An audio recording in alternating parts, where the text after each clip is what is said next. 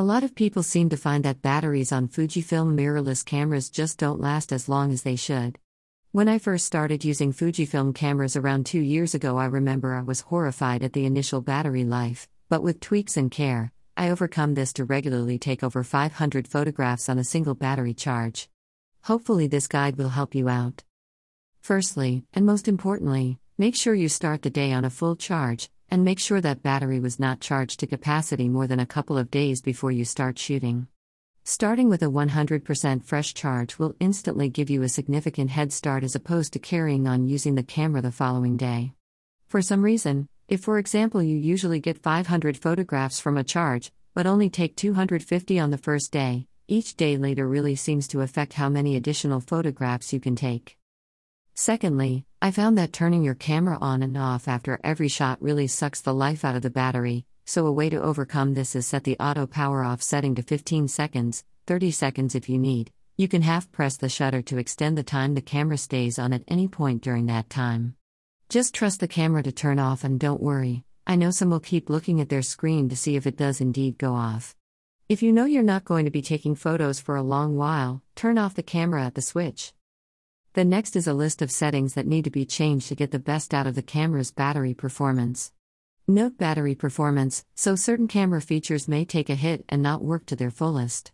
That said, for general use, when you're not photographing birds in mid-flight, or using intensive focusing for various subjects, these settings should do you perfectly fine and be more than adequate. Boost performance mode, turn this setting off. This will eat your battery more than almost every other setting. If you think you're going to use it, set up a button to turn the feature on and off. Try experimenting with boost on and off and see if you really need it on at all times. The answer is probably no, I don't. EVF brightness, if you use the EVF more than the back screen, turn this setting to a comfortable level, but turn the back screen down as low as you can get away with, or even off. If you never use the EVF, turn it off. LCD brightness, basically, the reverse of the above. Set the level to a comfortable level if you use it a lot. Preview image, you see exactly what your result is in your viewfinder on a mirrorless camera. Turn off the preview image feature. If for any reason you need to review your images, press the playback button on your camera. Long exposure noise reduction, if you are doing long exposures, turn this feature off as it needlessly does a second exposure of the same duration after the initial exposure and calculates the noise reduction that it needs to apply. You can do this just as easily in software these days. Highlight warnings, you have a live viewfinder, you can see if you are blowing out the highlights. You do not need them on at all times. If you seriously need them, just use them when you really need to. Pre-shot, this feature allows the camera to start collecting images before you fully press the shutter. Only use it if you need it. Continuous focus, M/C/S, of the focus settings, continuous focus, C on your switch, will deplete your battery the quickest. It's always focusing when you hold down the shutter button, also avoid the pre-AF function for the same reason.